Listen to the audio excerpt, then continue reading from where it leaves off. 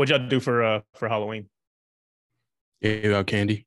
Did you give out candy? Are you in the Halloween spirit, Ian? No, but I don't really care about Halloween, but Emily wanted to. So we just sat on the front porch. You felt obligated? Yeah, I mean, like we're the only like apartment building on our street. There's a ton of like big, like walk up $1 million houses. So like they all have kids. So like if I lived in like a 30-floor building, I wouldn't. But we live in like a 2-story and we're on the bottom floor. So right outside. So we just sat outside with all the little kids that came by. So gotcha. What were the candy options in your bowl? It was actually really slim because we didn't get any till late. It was like just basic stuff like M&M's, Snickers, there's Reese's in there. So nothing too crazy because we didn't get it till late. But what are y'all's thoughts? I think it was sufficient.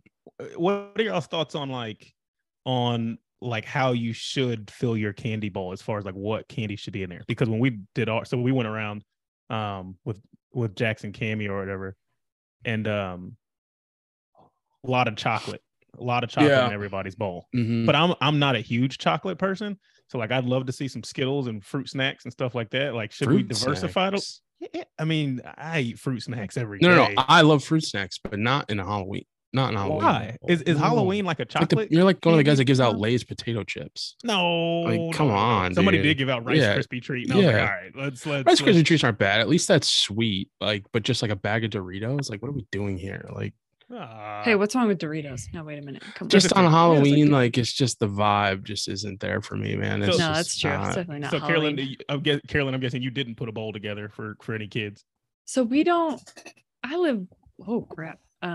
Like a bunch of old people live around. I'm not like in a 55 plus, but like, yeah, I'm not exactly, not a whole bunch of kids running around here. So like not a single person came to our door. So thankfully we didn't buy candy, because if we did, we would have had. You would have been eating what would you put in your candy bowl if you had to pick what was in your candy bowl? Let's say you get four things for kids to pick from. What do you put in your candy bowl? It's Twix, Snickers, Kit Kats. She just realized she picked 3 chocolates and there's nothing else. I know. That's okay, because that's the ones I like. So if I gotta eat them all after. Yeah, that's the other point too, right? Yeah. You better if nobody shows up, you're kind of stuck with the candy. Exactly. And then I'd say like a Twizzler. Okay. Yeah. That'd be my 4. Ian, I mean, obviously you did do it, but maybe you didn't have as much say in this candy bowl. What would you put? What would be your 4 options in the candy bowl?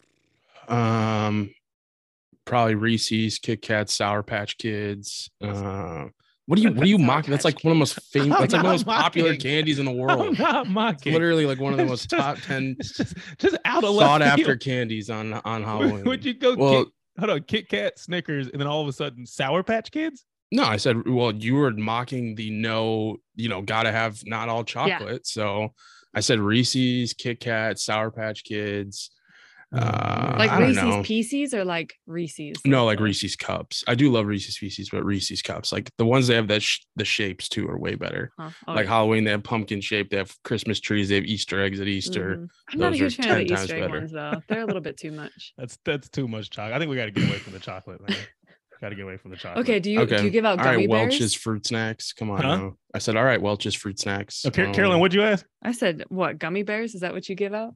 Skittles, Fun Dip, brisket, mac and cheese. Hold on. I mean, I'm all in on Fun Dip, but I don't like the fun size Fun Dip because you only get one flavor. It's got to be the full size Fun Dip, or don't give it to me because I don't want to have one option of powdered sugar that I can put my, I need all 3 flavors. I don't want one. So I do advocate for more like sugary things other than like chocolate. You probably just want like a bag of Pixie Sticks is what I honestly could just do like Skittles is probably my, like that, or gummy bears are probably my favorite. So if you just had like the 3 different kinds of Skittles, like how they do like regular, tropical, and wild berry. I don't hate Skittles. In Skittles you get a good I'd be set. You get a good bang for your buck in the fun size. Like you get a good solid handful of Skittles. So and there's different flavors. I'd be all for it. Definitely a big Skittles guy.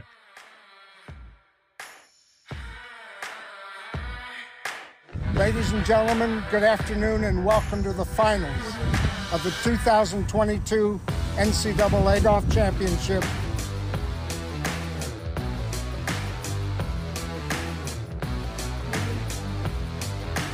Make it memorable, gentlemen.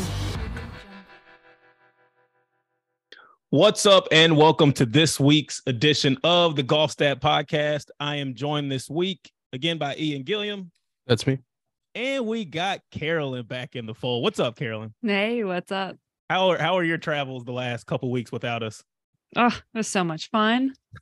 Just not having to hear us every Wednesday. I didn't say that. Tell me, we'll just do it briefly because I don't think we've heard from you since you've been off, or at least let me put it this way. Our listeners haven't heard from you since you've been off the road for the last couple of weeks. What was like a highlight maybe of your last couple of weeks of travel? If you can just pinpoint one thing, was like, that was pretty cool. Oh my gosh, a highlight? I don't know. I think just how much match play someone can go through within 3 days. That's true. Yeah. Like that was a lot, just back to back. At some points it just felt like a tornado, like I was just spinning around, and I was like, oh, okay, well, golf's back on. You've got to be our staff expert on administering match play software at this point though, right? Oh, absolutely. Yeah. So for those again that aren't aware or weren't following, Carolyn was at Big 12 Match Play, which does 6 rounds of match play in 3 days, right? With 12 teams, something around there. 10, yeah. 10 teams. So again, doing that event and then turn around and going to East Lake Cup, which only has the 1 round of stroke play, and then you're doing match play, both men's and women's on that side. So if you've got any match play questions, Carolyn would be your go-to at this point. Well, cool. We're excited to have you back on the pod because I know people were tired of listening to me and Ian go back and forth at each other for the last 2 weeks. So nice to have a different voice, or your voice, I should say, back with us. So let's hop back into the happenings of the past couple days. So one of our lighter weeks in college golf, I for some reason decided to call this like vacation week because you get a lot of tournaments, whether it be out in California and Hawaii or Bahamas or whatever, right? So like you're getting a lot of pictures of teams on beaches and, having fun outside of just the golf course. One that was where I had just left about a week ago was kind of the big event, at least on the women's D1 side, was the Landfall Tradition. I want to start there. Star-studded field with a lot of really good teams, a lot of really good players. San Jose State won by 6. They shot -22, beat Wake Forest, number 2, at -16. Florida State, number 18, held off South Carolina, who was trying to make a push. They finished 3rd, South Carolina right behind there. Then you got UCF, Michigan State, Michigan in the field, Tennessee in the field. Again, these are all top 50 teams: Alabama, Duke, Maryland, UNC, and Virginia Tech. So again, a lot of star power there. What are some of our takeaways from this event just to start? Anything you notice, anything stick with you from this event? I know I've got a few. I mean, I'm a little shocked that Wake didn't come away with it. Okay. They seem like such a closing team. Like even if they are down, if any kind of deficit, they tend to grind and come back. But I mean, great for San Jose State to hold them off. Yeah. And play really good golf. And I think there's something to be said too, because I think the only other stroke play loss, at least that Wake had, I'm blanking on the event. I'm blanking on the winner, but Carolina Lopez Chikara wasn't in the lineup that week, if I'm not mistaken. So we were kind of like, kind of the faux outrage kind of thing. Are we surprised? This is, should we be worried about Wake Forest? And we're like, no, they didn't have their full lineup. But this was their full lineup, right? Like they had everybody. It was a little bit different lineup. Rachel King played 3. Amelia Migliaccio was in the 1 spot, which I don't think she had played at least this season, and she held down that spot with the T4. So with their full lineup, does this say anything about San Jose State? Does this say more about San Jose State? Does this say more about Wake Forest? What do you think there? I think for me, just like I said, I was at Medina where they had the lead late, had the opportunity to take their first trophy of the season, couldn't hang on. Kentucky came back and won. Their second. And Kentucky came back.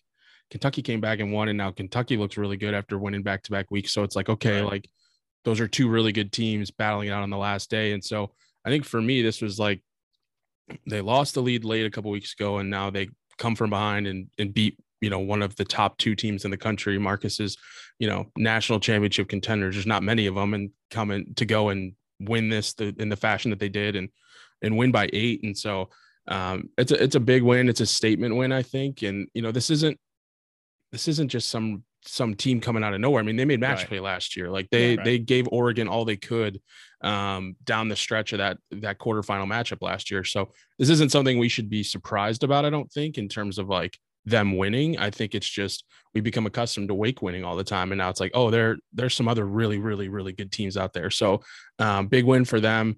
But again, I'm not shocked that it happened at all. I'm interested to see if they can keep it rolling. So, well, aren't they, when you guys had your list of teams, whether or not they would win like a title or anything, or if they would be contenders, were they one or were they not one that you were like yes or no to? So I was not to bring up. Yeah. So I was the one that was tasked with comprising that list on the women's side. And I didn't go any farther than 3 teams, which was Gotcha. Stanford, Wake, and Texas A&M at the time. Right. Yeah. But I think they're 5th now. Texas A&M is. South Carolina's still at 4. I swear they are just locked into that 4 spot eternally. It seemed like last year they didn't move at all from there either. Or they were right in that, which is like, wild to think about. Yeah. But anyways, we'll get back to that. Consistent. And yeah, exactly. And then San Jose State was at 9 last week, so they won this event, which again, deservingly so, moving from 9 to 3. Even that much movement in the top 10 is probably warranted for the teams that you beat this week. That completely and that's makes not sense to easy to do. It's like, not easy to go up 6 spots. And now, granted, we are in November, but still, like. But there's only so many spots to move. Right. Exactly. There's only, I mean, when you're ranked 50th, it's easy, not easy, but it's much easier to go from 50 to 44 than it is from 9 to 3, because there's not a whole lot more comparative wins you can actually get. Right. So that is truly an impressive jump. I think it's interesting because when I looked at based on what they had done so far, the reason I picked Stanford, Wake, Texas A&M, because to me, they had gone into the events and won or were right behind the teams that I thought they should have beaten or lost to. So, for example, like Texas A&M won their home event, right? The teams that they had lost to were the Wakes and Stanfords, right? Same thing with Wake and Stanford. Stanford wasn't really losing unless it was the Wake. Wake wasn't really losing unless it was a Stanford, that kind of thing, right? They had and Stanford and Wake especially had won everything. I hadn't seen that from San Jose State, but I think there is something to be said about building, kind of like we said, right? Even we kind of forgot about the early season win because it wasn't necessarily the field that this event was, that Landfall was. So it wasn't really on our radar. Then they go play the Illini event, stronger field, and they don't get it done. They lose a lead. Then we're like, okay, should we be worried? That kind of thing, right? Then they go, what was the one after that? Or was it this one? Whatever it was, they keep building. And I think the win here is exactly what you want to see from a program that, yes, we are that good. And we've like we've talked about from literally episode 1, building blocks, keeping the long-term thing in mind, right? We have gotten better. Maybe we weren't clicking on all cylinders from week 1, but we've gotten better. Our players are still really good. They're all in the top whatever in the individual rankings, right? Still a team to consider. Now, does it change my mind about, are they a national title contender? Right. I was going to ask next, right, for that, especially since I know we talked about like with Oregon and stuff, not getting a win yet. Yeah. Do they need a win to kind of really be considered? Right. I'll share first. I think this helps kind of form the argument for them being a national title contender because again, other than Stanford not being in the field, they beat the teams that are right there. And Texas A&M maybe too, as far as not being in the field, but they beat South Carolina. They beat Wake Forest, right? Kind of on even playing field too, as far as who's in the lineup and who's not. So it wasn't like, we caught Wake on an off day. No, Wake played well, So I still think there's a different tier, Stanford and Wake, when they're playing their best, I would say. But who knows? I don't think it's fair to, and maybe we were a little bit premature, but that's the fun of having a podcast about saying who is and who can't win a national championship. That's kind of the fun part. But also I think you could say it on the other side too, where we can't necessarily overreact, I guess, with every win, because there's a lot of, it's not like the PGA Tour, right? Where there's one event every week. The players are either in or out of that event and you win or you don't win. All of these teams could play 5 different events the same week and all win. Okay. So what conclusions do we draw from that? Right? Like you can't just necessarily say because you won this week, now all of a sudden you're my favorite.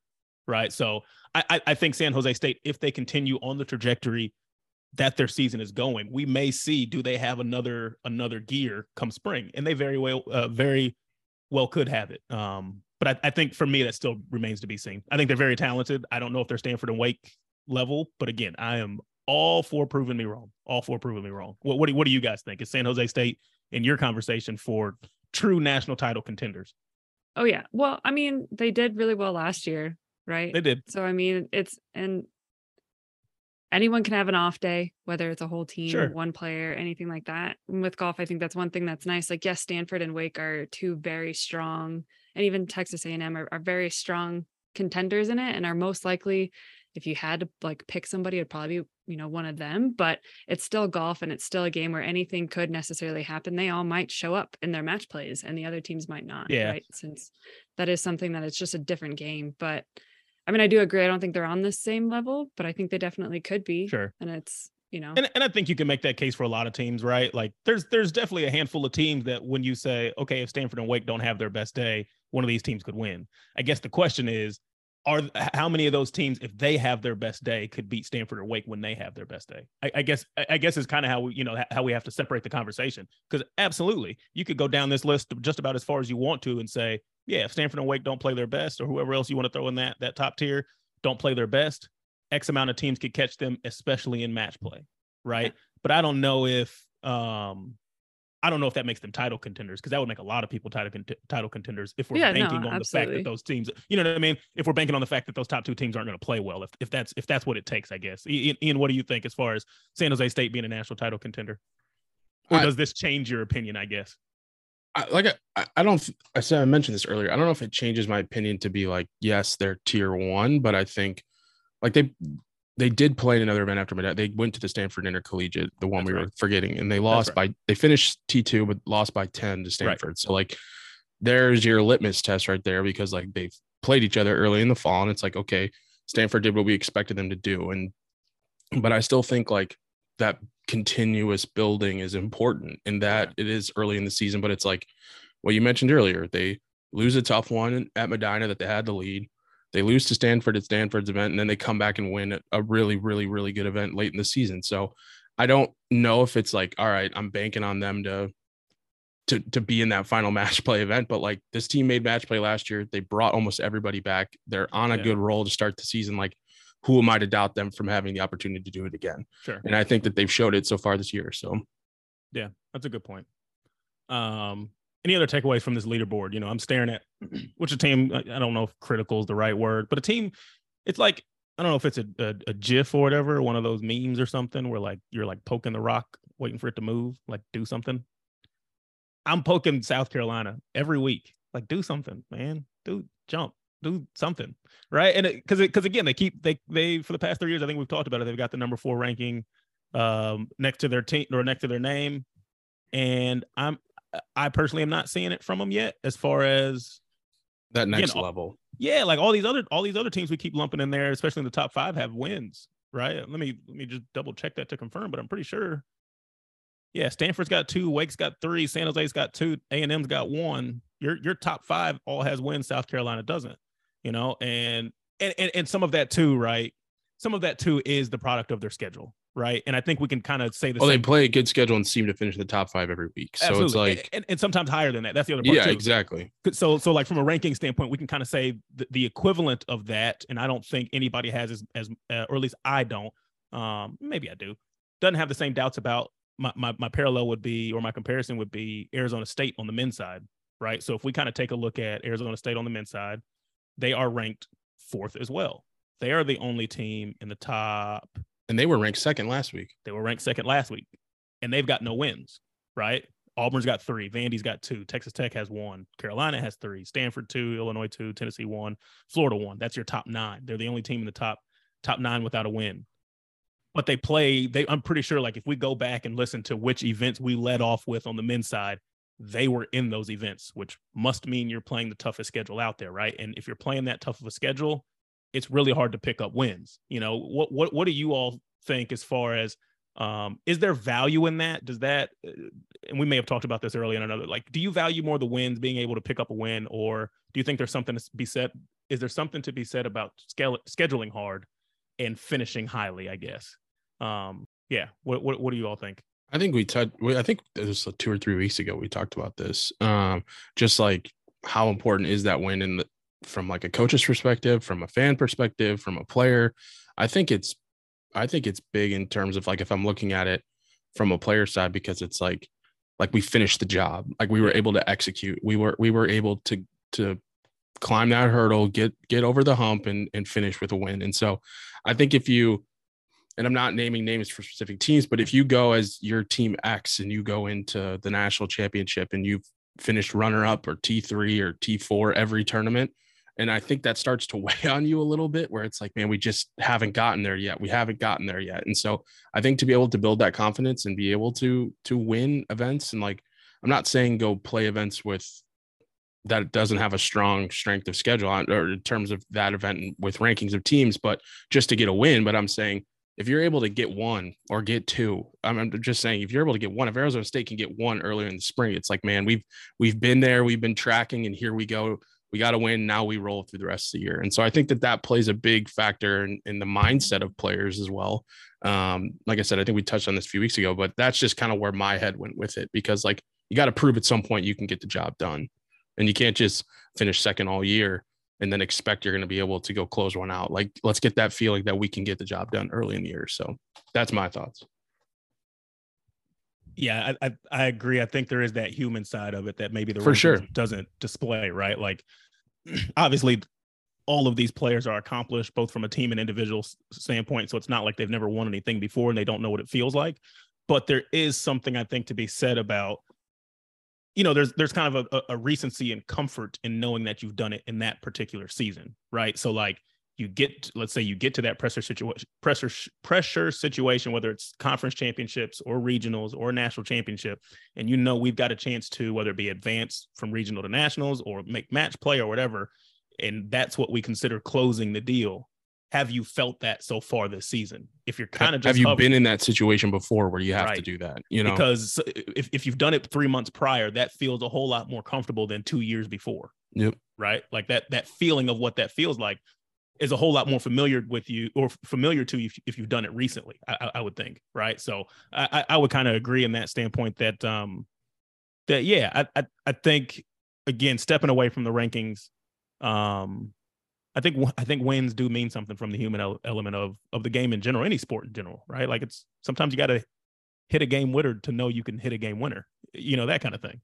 So very interesting there. Just to touch on the player leaderboard a little bit, Charlotte Heath from Florida State, they had a really strong tournament. Florida State did. I thought that was a team that had kind of been sleeping for a little bit and finally woke up during this event. They had a chance at one point. They were really rolling. But again, San Jose State and Wake Forest kind of pulled away or at least San Jose State did pull away at the end. But Florida State played really well. Charlotte Heath and I'm going to mess it up, but Louisa Carlbaum from San Jose State. They both tied at -10. Not sure if they played that off or not, but Florida State had a lot of firepower up there, and they played really, really well. Good to see Amelia from Wake Forest again hold down that #1 spot, get T4. I think that was her best finish of the year.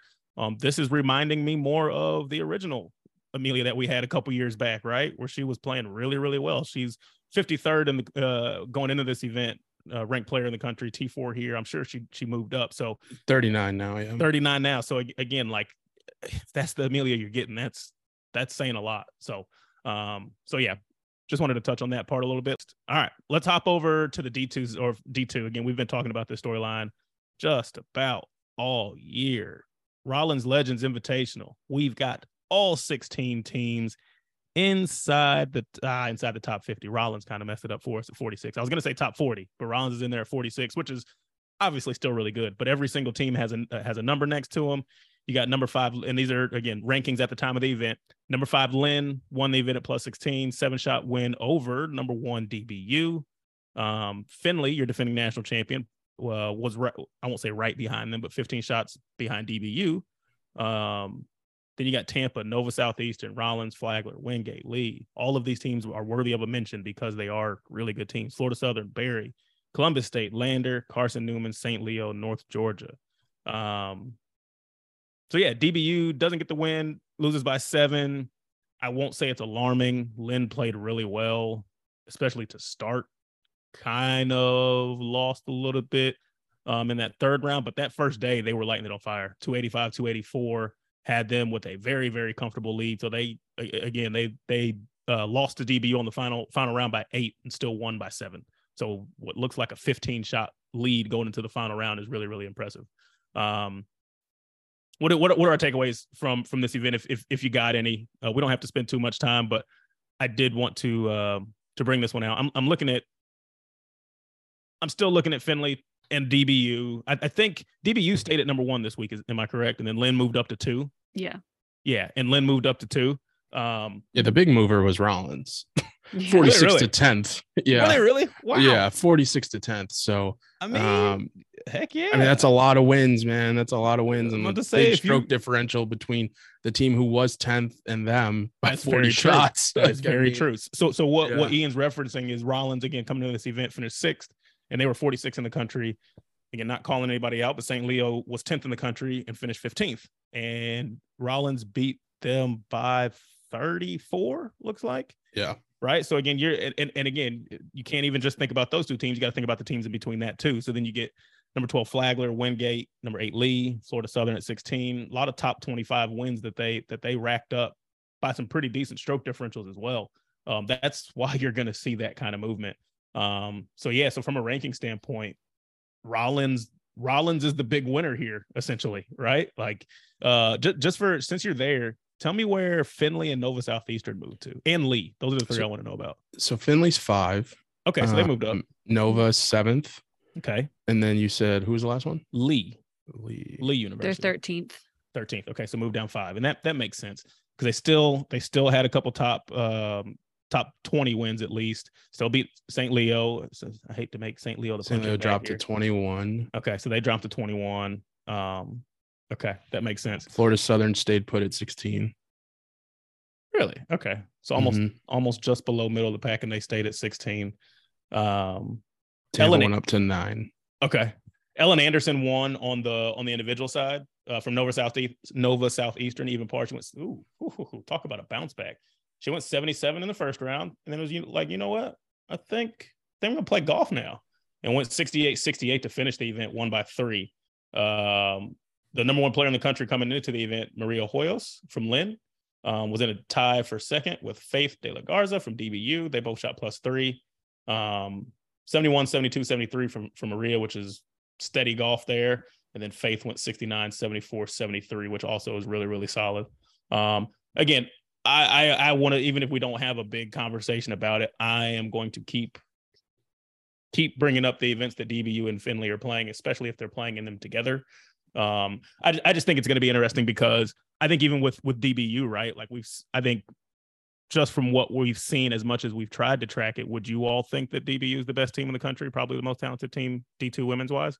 Well, we said that in my head, at least. We said that last year because they were so dominant, and then they lose the first round of match play. So it's like, who knows? You know, absolutely, it's the ever-changing. So match play isn't their strong suit, but or at least I think the other thing. Well, they won it the year before, so technically it would kind of be. I don't know, how to differentiate the two, I guess. On a side note, Ellen, since we're talking about rankings and jumping, she went 50th to 8th. Sick. I think that's always kind of the fun part too, when all the best teams and players get together. There's so much opportunity for rankings movement. Yeah. Wants to be top 10 this week, especially in the fall. You know what I mean? It's just like you could be the 60th ranked player and you finish top 3 in a team or in an event with, you know, a bunch of top 100 players. You're gonna move. You know what I mean? So that's pretty cool. That's pretty cool. But anyways, we'll keep. Again, I'm gonna keep harping on DBU. So I think Ian pointed it out. This is their second loss, I guess, if you will, of the season. Their only other tournament finish that wasn't a win was at their home event. They lost to Henderson State and Lynn. But again, they'd still be my national championship favorite if they can take care of business during medal match play, which we've seen both on the men's and women's side as not always the easiest thing to do. Medal match play can get you. So, I mean, I was there for the women's last year, and Limestone had it wrapped up. It felt like going into the last 2 groups and the last 3 holes, and then some bad tee shots let Findlay right back in, and they closed it out. So I mean, like, you play all 18 holes and you don't know what's going to happen. Yeah, it was the first time I ever got to watch it live, and I was like, man, this is a whole nother ball game. And we've had this discussion before of whether or not it should be that should be for all divisions.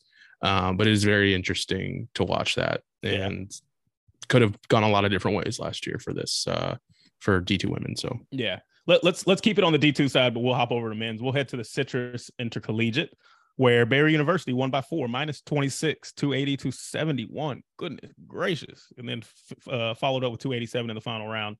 4-shot win over number 15 Nova Southeastern. Carson Newman right behind that. Tampa, number 2 West Florida, right behind that in 5th place. I started the season out with a love letter to AJ Ewert, and I may have jinxed him. My apologies, AJ, if you're listening, but I know you're not.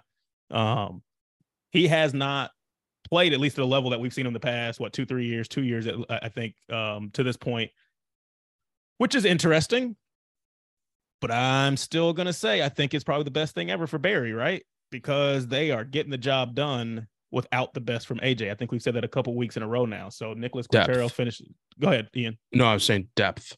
Yeah, exactly. Yeah. And that's here we go. I'm going to make basketball analogies, but like when your best players, it's like Ja Morant and the Memphis Grizzlies last year. Ja was out for a bunch of games. They still kept winning, and it made the other players around them better, because they had to pick up more of the slack. I'm not saying AJ Ewert or Ewert is injured or anything's wrong with him.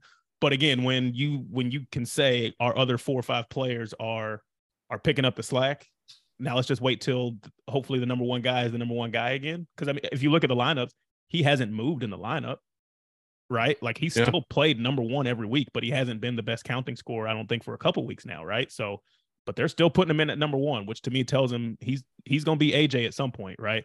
So Nicholas Quintero at T11, Felipe Alvarez is 5th, Santiago Kimura is T8, and Amani D'Ambrosio T3 at -9. I know they're not the number 1 team in the country right now. They're 2nd. They were 3rd coming into the event. What do you think? I know team of the week last week was Anderson, South Carolina, and they won every event, if I'm not mistaken, right? Yep. Let me frame it this way then. Should Anderson be worried if AJ plays well? I think it's going to be fun come May. I think it's going to be really fun. I mean, you just can never, we've talked about this. Like, you can't guarantee somebody's going to have their best day. So it's like you prepare for what you think your opposition is going to be, and you prepare the best way you can for your own team. So they can only go out there and do exactly what they've done all year, which is win. And if AJ Ewert has a day where he goes 66, 65, 63, then so be it. Like, there's nothing you can do in that situation because you know how good of a player he is. So I think it's going to make for a very fun spring. And a lot of these teams have played each other this fall, so we've kind of gotten a little bit of a taste of it. But there's some good programs on that side, man. Some good programs that know how to win too. So yeah.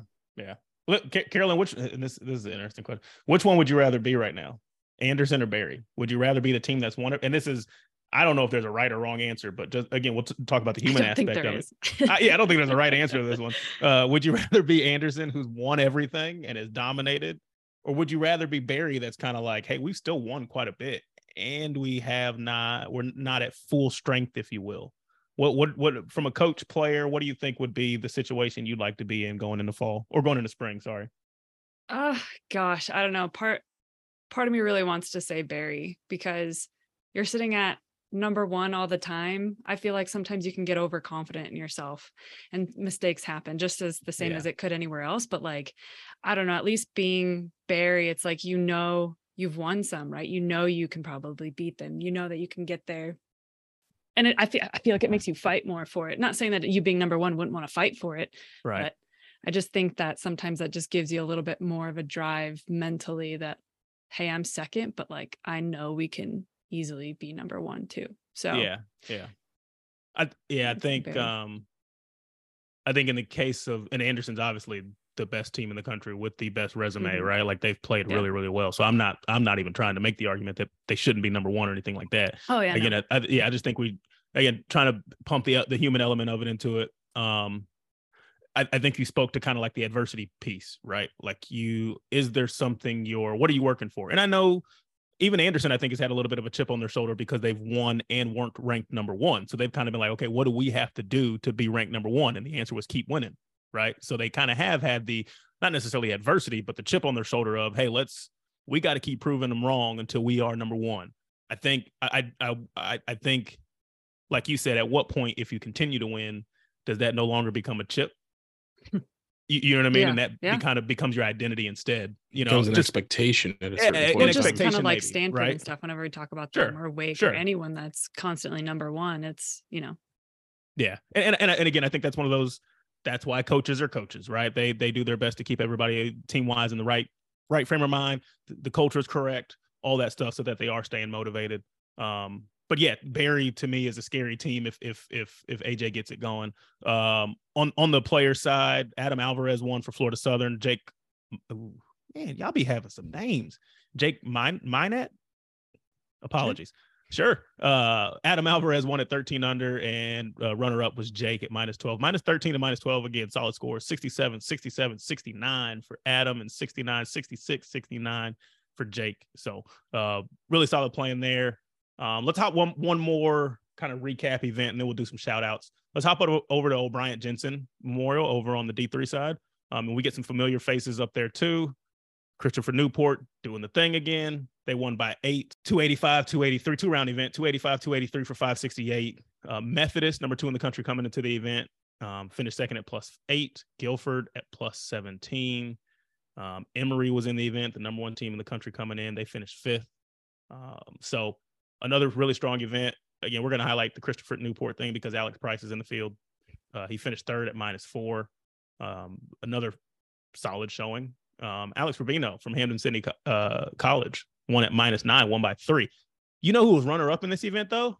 Mike Vick, man. Good for him. I had no clue, man. Had the really rough patch in Atlanta, went to jail for a second, came back, revived his career. I think it was with the Eagles, a little stint with the Steelers. I know he's been doing some really good work in the community. I know there's been a lot of players, you know. This kid's getting some unwarranted shade. Yeah, he is. He is like, man, just because of my name. This is probably not the first time he's heard it, so I'm just keep. Oh no, I'm gonna keep going. You know, but you got J.R. Smith had some eligibility left, so he came back. You know, LeBron's talked about it. I didn't know Mike Vick had eligibility, but good for him, man. And obviously he's a good player because he's number 14 in the country coming in. 7 now. 7 now, absolutely. So big Mike Vick fan. Mike Vick wears number 7. Now he's ranked 7. Listen, it is prophetic, basically. I used to World love we're playing living with in Mike Vick on Madden, dude. Like, just Madden 04 with I wasn't Mike even Vick, thinking man. about throwing the ball, just scrambling. As soon as I broke contain, I was gone. Love it. I love that for Mike Vick. But anyway, sorry. Alex Rubino finished at -9 with 68-65. Goodness gracious. With a bogey, I think, too. Yeah. Bogeyed 16. So he had 7 birdies, 1 bogey. Yep. Good for him. And then again, Mike Vick at -6. Sorry, Mike. -6, 68-68. Alex Price, 68-70 to finish in 3rd. Again, another stacked field. Alex Price in the field, who probably be your leading candidate for, you know, any award that goes to at the D3 level, whether it be GCAA awards. I think Nicholas Award. Yeah, Nicholas Award. Yeah, Nicholas Award is what I'm thinking of. Yep. Which is an outstanding thing that they do. I'm sure he's probably your leading candidate there, and he keeps performing. So wanted to highlight that event. And also again, we get 4 top 10 teams in the field with Emory, Methodist, Carnegie Mellon, Christopher Newport. Love to see him keep playing. Big swing too. Newport jumps all the way to 1. Emory drops to 3. I mean, when you pick up a 21 shot win over the number 1 team, it's obviously gonna definitely helps. Help you out. So definitely helps. So yeah, just wanted to touch on that one a little bit. Let's do some shout outs and then we can get to our team of the week. Conopoli Classic Collegiate. Oklahoma gets the win by 12 over Clemson. Number 49 Liberty was 3rd. You also got East Tennessee East Tennessee State in the field, Ole Miss, Georgia, North Florida. We talked about it again last week. We kind of talked about with the women's teams as far as who's a national title contender. Remember, Ian was kind of on the fence about Oklahoma, and kind of the one that was maybe pushing them over the hump was the simple fact that they have Ryan Hibble. So they get the win by 12 here. Maybe this is the end of fall that they need, right, to kind of, you know, get them in the right direction, moving into spring to kind of really leapfrog into that conversation of, yeah, we can still contend, you know, at the top of the top. Obviously they're a top 15 team probably regardless, but at the top of the top this year. I think this may be something that they kind of can use as fuel to say, hey, we can still do this as they head into spring. Let's see, at Dennis Rose, yeah, Cal State San Marcos. win essentially both of them. I say essentially, maybe a little bit of asterisk on the on the men's side. Cal State San Marcos tied with Colorado Springs.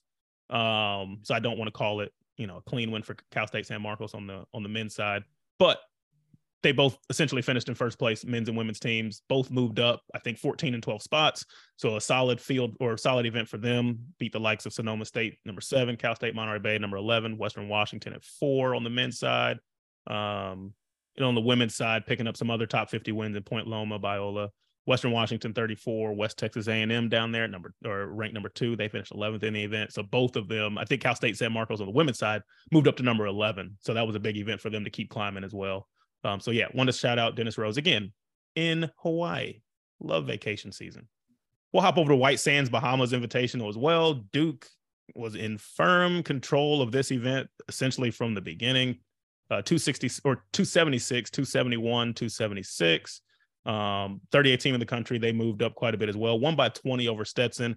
I wanted to shout out this event because we talked about Stetson last week too. This is an event that I thought was not. It's different than the event they hosted where they needed to win by a lot. I think in this one, they just needed to win or at least pick up wins. And I think they did just that. The only team they lost to was Duke. Even though it was a pretty sizable stroke differential, they didn't do anything to hurt their ranking here. So again, team to watch, especially when we get to selections time. Stetson right where they kind of want to be, if not improving on more. So they're safely. I was going to say safely is a tough word to throw out there. Yeah, 57th. I mean, you've got a little bit of wiggle room there at 57, but it's a good spot to be in to what I think is wrap up the fall for them. I think so. I would agree. One to hit on Grandover Collegiate as well. UNCG wins their home event by 22.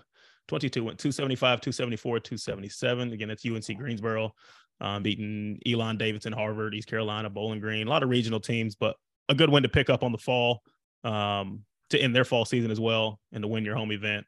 And then we'll go one more to Cal Poly, the Cal Poly Invitational hosted at the Preserve Golf Club out in California, obviously, Cal Poly. And the Ohio State Buckeyes men's team, they win. They win by 3 over Northwestern. It was kind of a come from behind win. Northwestern had the lead going into the final round. Even through the front 9, it was still kind of looking like a lot of Northwestern on day 3. And then things changed. And Ohio State ended up picking the win there. Adam Wallen, I believe, or Whalen. I should know, but I don't know. But he won on the individual side. Either won or tied. Again, I can't claim to know. Went 69, 68, 69. Owen Averett from Oregon also at -10. Went 70, 66, 70. Again, if the Buckeyes win, I'm going to shout it out. So deal with it. They also moved up into the top 25 after this, I believe, to 24. So again, good showing for them. I won't say it's hard, but like Big Ten teams. Winning is not easy. Winning's not easy at any level. Yeah. And it was a really strong field as well. Or not really strong, but it was a decent field as well. And I don't know. I find it impressive when Big Ten teams are in the top 25 because typically you really there's only room for one a lot of times, right? Like it's typically Illinois or not Illinois, right? But there's typically not room for more than one. So anytime you get a Big Ten team to crack the top 25, I think that's noteworthy to me just because, again, the region that they play golf and practice in. So you only get like 5 months a year. Yeah. That's about it. Yeah. So I think it's noteworthy. And again, we're Midwest kids. So that's why we shout it out. So yeah, those are your events of the week or the events we're recapping this week. Make it memorable, gentlemen. Team of the week. Who we got for team of the week this week? Who wants to go first? I'll go last. Okay. Somebody's already claimed last. Well, no, because y'all always get mad at me for going first. So I'll go last. Carolyn, do you want to go first? You want me to go first? I'm going to go first. I almost like to play this game. Who do you think I'm picking? You bet I am. So yeah, we kind of ended with that one. And I'm going to pick Ohio State just because one, I didn't do it on the women's side. So you cannot say that there's, that like I'm just do it, but you just went and interviewed the coach the next week because you wanted a long extended segment. So also true. True. And it did great. And it was an awesome interview. It was great. I just said you were like, hey, I'm gonna get an even longer extended segment on this win. So that was smart by you. That was smart by you. That was a great play. That was a great play. So yeah, I'm gonna give team of the week to Ohio State men's team for winning Cal Poly to finish their fall. I don't know. I don't even know if I want to make any big broad statements about their team, how good they are, or if this is a statement win or anything like that. I really don't know if I'm doing that at all. I just really think the performance was impressive. I think a final round chase down is impressive. I think having an individual win on your team is also impressive. And then again, like I said, to crack the top 25, I think is a big deal. Like just from me kind of following it, I don't know if I remember the last time they were a top 25 team, at least since I've been here. So again, I think it's noteworthy whether they stay there or not. I really don't care, but just to kind of do it to end the fall, I think that's a big thing for them to kind of sit on until early February. To be able to end fall and say, hey, we're a top 25 team. They get to say that for 3-4 months now. So I'm gonna nominate Ohio State. Carolyn, since Ian already called dibs on last. I wouldn't even say it was dibs. It was more or less I was just being generous because y'all always get mad at me that I take yours. So he's a servant at heart. I'm a team player. Yeah, he's a servant at heart. Yeah. Right. Yeah. That's that's what he's gonna go with. Yeah. I don't know. I kind of want to go with Barry. Okay. Just because they've always been a solid team. And even with perhaps like their number one player not being number one, they still show that they had that great depth in their team and that they can still get the job done. And that they can count on all of their teammates. Yeah. So I think that's a good one. And I don't think we've nominated them this. That's what I was trying to remember too. We have. I could. I was wrong. Like, I don't want to nominate teams multiple times. Like it happens. It does. Don't get me like I get that, but then too, it's like you still want it to be sure. Yeah, I don't think we have. I could be wrong, but I think, especially if we have not, I think it's about time. So because this isn't the first event they've won, or top two or whatever. So like I think it's about time. So good pick. Ian, what you got? I had two. Oh boy! No. Just in case. I had multiple. I had multiple because it's like, listen. I mean, if I'm gonna go last and be a team player and let you guys have first choice, you gotta have some options. I gotta have some options because I don't know what's coming. I guess we talked a lot about them in the first segment, but I think it was a very impressive win from San Jose State, and I think they deserve this nomination for it just because, like, I think, like we said, that building block of like. You fall just short at Medina. You come back, put on a good performance against Stanford, and you lose to Stanford, but then you go beat a really good field and a good Wake team the next week. So I think for them, I think that they deserve the recognition for that because I think it was a great performance, and I think they're just going to keep rolling. So my other one, though, was Christopher Newport, just because I like the pandemonium of D3 men's golf right now because they all seem to play each other every week, and they all just beat each other, and then it just keeps moving. And I think it's so funny to watch, not even fun. It's just intriguing because Christopher Newport's won. They don't play too well at D3 invite. Emory wins. They jump all the way to 1, and then Newport goes and beats them by 21 the next week, and now they're 1. So I think for them, like I said, they deserve the recognition because they're back in the top spot. They won at a really good field, but I just think it's funny. Like they play each other all the time. They just keep shuffling around, and I think it's going to make for a really fun spring. So yeah, but you're going with San Jose State. Yeah, I'll go with San Jose State. Yeah, right. I thought you guys were going to take that one, so that was why I thought about it. Yeah, that's why I didn't. I was like, there's no shot I'm getting that one, so that's why I was like, I'll just go with and that was the other thing is Chris Newport's won before, so I was like, I don't want to keep nominating. Yeah, that's right. I thought we nominated. Yeah, but they keep winning, and it's like they've got 2 wins. They beat the number 1 ranked team. How it's hard to not talk about them. So, but I thought they deserved some recognition for that. So. All right. Well, we'll go ahead and post it on Friday afternoon as we always do, and let's make sure we get those votes in. Make it memorable, gentlemen. All right, let's do a fun little middle segment. This was inspired by a lot of the events that I saw on the weekend, which is kind of why I shouted out like Duke winning and UNCG, because there's a lot of Carolina schools winning, right? And a lot of Carolina schools that are good right now. So I posed it in the group chat, and I just want to know what you all think, and we can all make our own arguments. All things considered, and all things are determined by whoever gets to consider them. Who do you think, or what state do you think is the best college golf state? And again, your criteria is your criteria. You can add things into the argument that you think are important and leave out things that you don't think are important.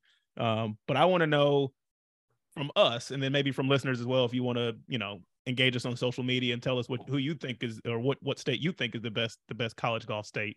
Who do we think is the best college golf state? Who wants to go first? I'll go first. All right, Carolyn, give me what you got. All right. So I say California. Okay.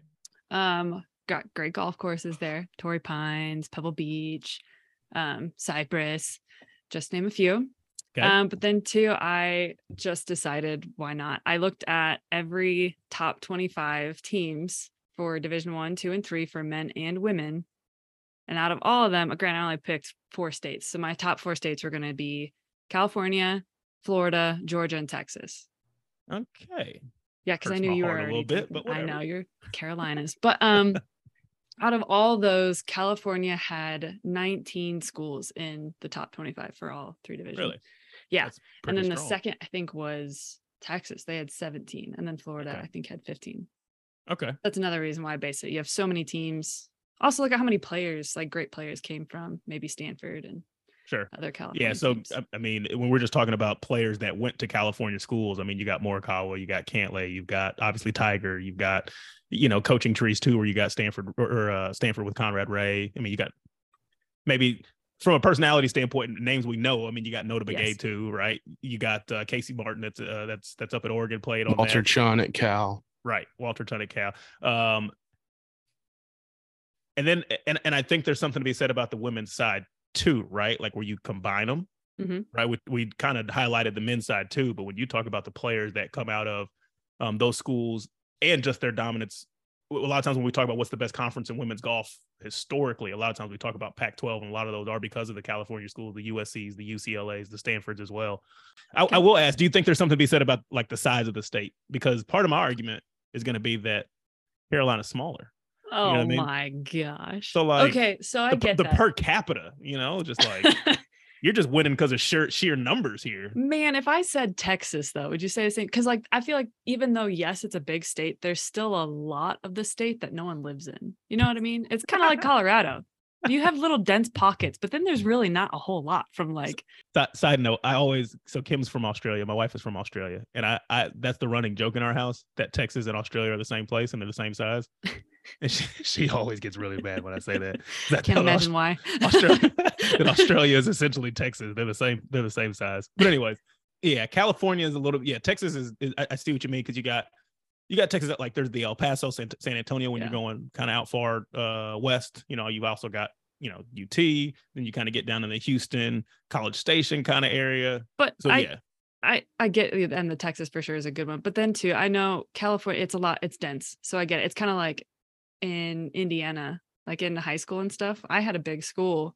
We had 600 kids in our graduating class. Lake Central had 1,200, and they were a powerhouse for athletics. So that's how we were at Pike. Yeah. Yeah. So I mean, I'm still going to say that you're wrong, and I'm still going to have my point of like but I do get it. Okay. All right. So we got California on the board. And again, I think if I'm not picking who I'm going to pick or make a case for, I think California is up there. Ian, what do you got? No, that was definitely on my list too. I think we had all probably had similar lists. I think Florida's probably up there as well. I just think the quality of golf, the amount of time a year you can play golf, and then as well as like Carolyn said, you look at the rankings. I mean, I'm looking at D2 women alone. Lynn, Nova, Tampa, Rollins, St. Leo. Like there's just programs after programs that are there, and they're competing, and they're all playing each other all year and all getting better. And so I think Florida is up there for sure. And I love going down there in the wintertime and playing golf because we don't get the chance to around here. Snowbird. Yeah, exactly. It's great. I'm going down this year in January, so I'm excited to get to play a couple rounds of golf when I haven't played here in months. So, but I think it's up there. I think you can make an argument for any of these, and I think that the argument can be fluctuated based on how teams, if we're keeping it in that realm, how teams are performing. And I think Marcus is taking advantage of the fact that there are a few programs that are doing really, really well this year to kind of there's some history there too. I mean, I'm not but I think like the historical piece, but I think all three of these states all have the great combination of great teams and great golf in general, great golf courses, and great golf history and architecture that I think kind of encompasses all of it together. So I don't think you can go wrong with any of these options. So I agree. I would also say too, for Florida, I think they have a really strong case. especially on the D2 side. Like, when we're, like, college golf is not just D1, right? So, like, no, that's why I was saying. Yeah, I'm like- looking at D2 women alone. There's 7 or 8 top 25 teams. That's also why I looked at all of. Yeah. And like you could say that for Cal too. Like, there's a lot of really good D3 women's teams, especially out in California. I think on the NAIA side, you're getting a lot of really good ones in Florida as well. I think some of them have like PGM programs, which definitely helps. Kaiser does too. They have like an entire college of sure golf do. and golf design. It's insane. I think you're always good in Florida too for like, I won't say like a random program, but like a program that's not your Power 5. That's like North Florida. You know what I mean? What Scott Schroeder does on there is like, you know, like that kind of thing. We're like, okay, not random, but kind of random as far as like, wow, that's a really good golf school. Florida Gulf Coast, all of a sudden, like that kind of stuff. Another one you already talked about that's kind of making that push towards region is Stetson. Like, that's another Florida school that it's which is funny. It's a school that I looked at to go to. Yeah, really? The Stetson Hatters. Yeah, to play golf. Yeah, but yeah, I think that is kind of when you talk. I don't want to say mid-major. I don't know if that's the right word, but like, again, when you're stepping away from like the Floridas and the, you know, and the Florida states and Miami, if you want to throw that in there, I guess. I think their non-Power 5s are really strong. Their D2s are really strong. Their NAIs are really strong. So I'm going to make the case for Carolina, and the Carolina, just North Carolina. Okay, so I'm not lumping in South Carolina because I, didn't want to break the rules. I'm typically a rule breaker, but I won't do that right now. Okay, because if I lump South Carolina in there, I win. Okay, so we're just going to do North Carolina. Okay, so is that because of like per capita or like the size all of a sudden? If I lump in South Carolina, I think a lot of times he's doing us a favor to give us a chance. That's what he's saying. This is because I care about you. For us. Whatever. What did you call Ian earlier for going in last? What was that? A servant at heart. A servant at heart. Yeah. There we go. Yeah. No, I think like even when you look at like our like amateur golf association, a lot like it's the Carolinas golf, like that kind of thing. So a lot of times South Carolina does get lumped in there when we talk from a golf standpoint. So that's the only reason I said I won't lump in South Carolina. Hemingway, case for Carolina. If you just look at current rankings, again, you've got on the men's side, you've got UNC at 5th, Duke 32, 33 Wake. You got UNCG, who cannot be forgotten about, at 49, UNCW as well at 75 or 55, NC State at 75. On the women's side, you obviously got Wake at number 2, Duke at 17, UNC at 38, NC State 46. All, if not most of those teams are kind of inside that bubble number right now to make regionals. I think there's some history there as far as those programs too. Like when you talk about really good programs, like perennially, you think about Duke women, you think about Wake Forest men, that kind of thing, right? So then you start to get into, who's played at those schools. You got the entire Haas family playing at Wake Forest, Bill, Jerry, and Jay, so that's strong. You got the young guys like Zalatoris and Cam Young coming from Wake Forest. You got Webb Simpson.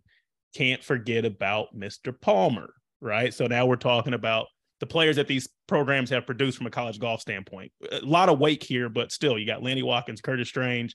You got DL3 was at UNC. Duke women is really strong too with Amanda Blumenhurst, Beth Bauer, Brittany Lang, and kind of the younger one right now is Leona McGuire. I did see when I was doing my research too. Do you know, and I could be wrong, please tell me if I'm wrong, and I don't know if you guys know, but it said Darren Clark went to Wake Forest for like 1 year. Did you know that? I didn't. Maybe he pulled the Matt Fitz Northwestern trick where he goes for like a semester or whatever. It said he went there like 1987. I was like, I did not take Darren Clark for a college guy at all. Nope. So, nope. That did not seem like the route for him. So in the thing I saw, it only said 1987. Could be wrong.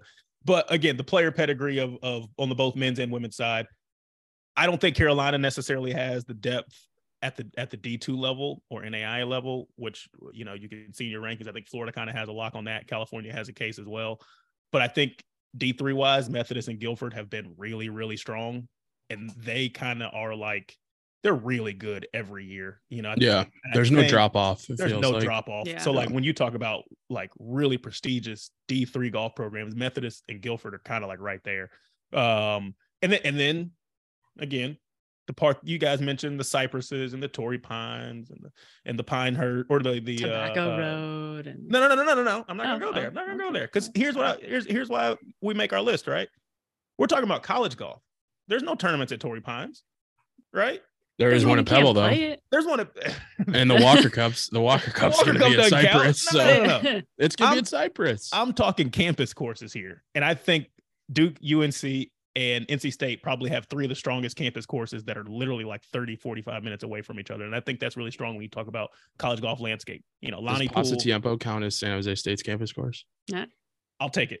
Okay, there you go. There you go. I'll allow it. It's like, does that one count? Because that and Stanford Golf Club are pretty damn good. I would take anything that you like. It doesn't have to be campus course, but just where you're hosting your events, right? Yeah, so for sure. Lonnie, Duke, and Findlay are really good. 3 really good campus courses. And then, like you said, the host venues, Old Town that Wake Forest hosts at is unreal.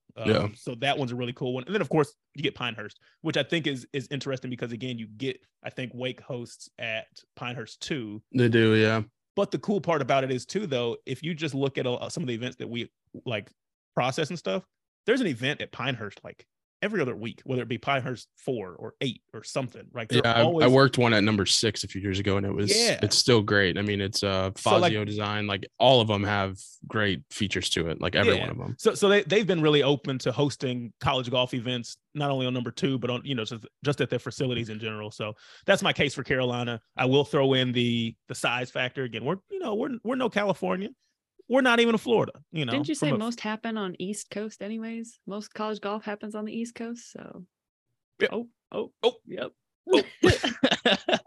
But that's my case for Carolina. I think you made a good point too of Texas is probably one that you throw in there. I think Georgia too, honestly, especially from like a PGA Tour standpoint, like when you think about just the strength of Georgia and Georgia Tech alone, just the amount. Oklahoma too, then if you're going that route. All the guys that went to OSU, all the guys that went, come on.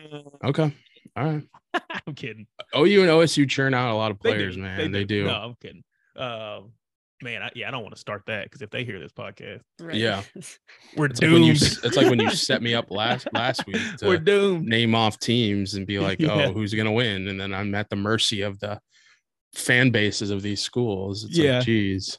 No, just wanted to start a conversation about who the best college golf state is. I know everybody's got pride about whether it be their home state or where they live or maybe where they went to school, and everybody's got a solid case. So if you're listening and you want to engage, would love to hear everybody's thoughts on the case for the best college golf state. Make it memorable, gentlemen. All right, so we also got some sad news on Sunday as longtime Tulsa coach and a Titan in the women's college game, but in the college game in general. Dale McNamara passed away early Sunday morning. Spent a lot of time as the coach at Tulsa, very decorated career, again, very important in not just women's college golf, but in NCAA college golf. Her daughter coaches currently at Auburn. So we just kind of wanted to have this last segment, kind of just share some things that we found, just in case not everybody knows about her story, what she was involved in, her accomplishments. So kind of got to hand it over to Carolyn to kind of tell us who Dale McNamara was. So she was a native from Tulsa. She was born in 1935. As I think some of us know, Title IX wasn't a thing, and women's sports in general they weren't very popular. There wasn't a lot at that time. So when she was in college at Tulsa University, there was no women's golf team. She had to enter tournaments on her own. Then once Title IX did happen in 1972, just a few years after, in 1974, Tulsa University decided that they wanted to have a women's team, and who other than Dale would be the one to take on that challenge. And it was a challenge. They had no money, no office, no players. She had a desk in a hallway is what I read. That is, and nothing else. That was it. That's what she had to work with in 1974. But she took on that challenge, and after 2 years, in her second season, she led TU women to a second place finish at the AIAW National Championships. She followed that up in 1980, where they won that same championship. 1982, she won AIAW and the NCAA championship. That same year, they won by 36 strokes. In 1982, 36 strokes was their lead. That's still remains the biggest win so far for the NCAA championship. I think if I can stop you there too, I believe that NCAA championship, from what I listened to, was the first women's NCAA championship too. So it's not like there was no before Dale, right? Like that was the first and blew it out of the water. But anyways, keep going. Yeah. So just 6 years, first NCAA. So then it took from 72. Finally, NCAA had their championship, first one right out the gate, won it by 36 strokes. Then right after that, in 1988, her daughter Melissa was a senior. She won the championship. She was an individual championship, and they also took home the title that year as well. So it was quite a special moment for her and her daughter, both taking home those titles. Overall, so that makes that 4 national titles. She had 81 wins over her career. It was 26 years. In 1985, they won the she won the WGCA National Coach of the Year. 1988, same year that she won the national champion, and her daughter also took home that championship. She was inducted into the National College Golf Coaches Hall of Fame, which seems like the start of all of this. So in 1994 and 95, she was the Missouri Valley Conference Coach of the Year. 98-99 was the Western Athletic Conference Coach of the Year. 1999, she was inducted into the TU Athletic Hall of Fame, and she closed out her coaching career in 2000 with a win at Western Athletic Conference and an appearance at the NCAA Championship. 3 of her teams captured a school single season record of 8 tournament wins. She coached 28 first or second all-team Americans, and she produced 32 professional golfers, one of those being Nancy Lopez. Nancy has described her as always excited. She was always up, positive, and I really like that about her. And a lot of people had said that about her. She was just a force. Yeah. I'm hating to cut you off because there's so many things I want to say as you keep reading off, as you read the accomplishments and just who she was as a person. But I think it truly does take a special person to be the first. Yeah. Right. And when you talk about her being described as upbeat and ready for the challenge, like you have to be, right? Yeah. Because there's plenty of people that can tell you no if you're the first, right? Because everybody said no before. So there's got to be a reason they're telling you yes. You know what I mean? Like that in itself to me is just remarkable, to be the first to build a program like that, you know, to have Nancy Lopez as a player. That kind of stuff is really cool. But anyways, keep going if you got more. Yeah, she seemed like she was a comical person too, because I guess supposedly like how she recruited Nancy was like, are you up for a challenge, or do you like challenges? Was what she asked her. And so she decided to come over. But other coaches, so like they knew her as someone that was always fighting for Title IX, fighting for her players, fighting for just women in college, and was someone that was, you know, it wasn't just golf. It was, are your grades good? Yeah. Can you play? Because if you can do everything and have basically your head on straight, then I know that you are, you know, a well put together person. Right. That you're going to be successful in anything that you do. Her coaching philosophy included the 3 A's: atmosphere, attitude, and ability, which I feel like we kind of talked on. Sure. For some of our coaches and some of our tournaments. But she says, and the latter would not flourish without the first 2. So you can't just have ability without having a great atmosphere and a great attitude, which I think a lot comes from the coaches themselves. In 2003, she was inducted into Oklahoma's Sports Hall of Fame, as well as a recipient of the Jim Thorpe Association Legends in Sports. In 2006, Oklahoma Golf Association, that's when she was inducted into the Oklahoma Golf Association Hall of Fame. After she retired and became, I believe, the athletic director for Tulsa, her daughter, Melissa, took over coaching. Yeah, that's right. She stayed there just for a little bit and then moved on to Arizona State, where in 2009, they won the NCAA championship title, which Melissa now coaches at Auburn, where they recently did win the Eastlake Cup, which I was at. I did see the little tiger with a vest that Dale had actually sewn. And that's what they had on their cart as they played, because unfortunately, I think that day before that tournament started, she unfortunately was admitted into the hospital again for her second fight with cancer. Yeah. I don't know. There's just a lot, but I guess the one last thing that I kind of wanted to mention was last year, someone had asked her how she wanted to be remembered. And so I thought I'd read that for you. Sure. She said, I would like to be remembered as loving what I've done and where I'm doing it, and that hopefully some good has come out of it.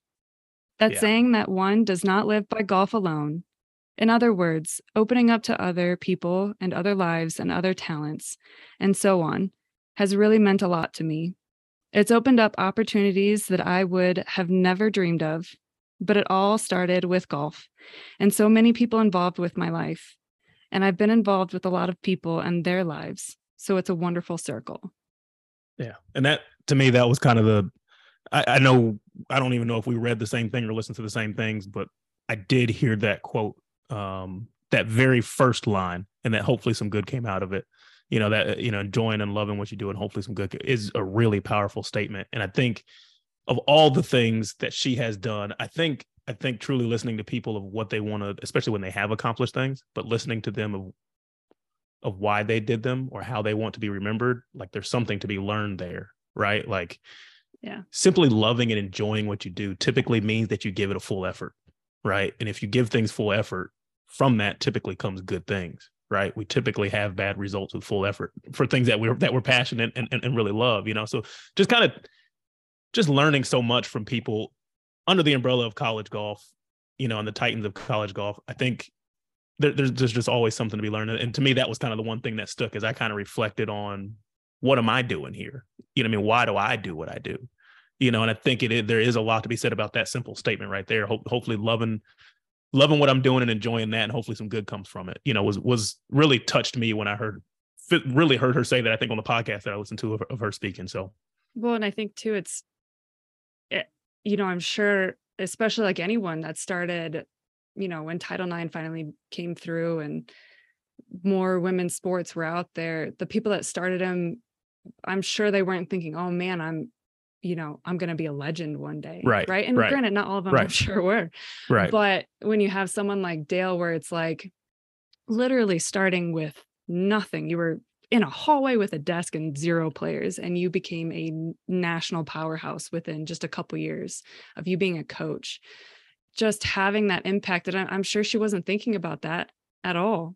Not until later, where it's just like, what, like I have accomplished it, not, and like having those moments of reflection and then being like, this is how I want to be remembered. It's not the fact that like, oh yeah, I've been inducted into this. Yes, I started this golf team. Yes, I did. I played when, by myself because we didn't have a college team, and I did all of these things. It was never like that. It was, how did I impact other people, and how did I make sure that I set people up for success, and more of that rather than herself.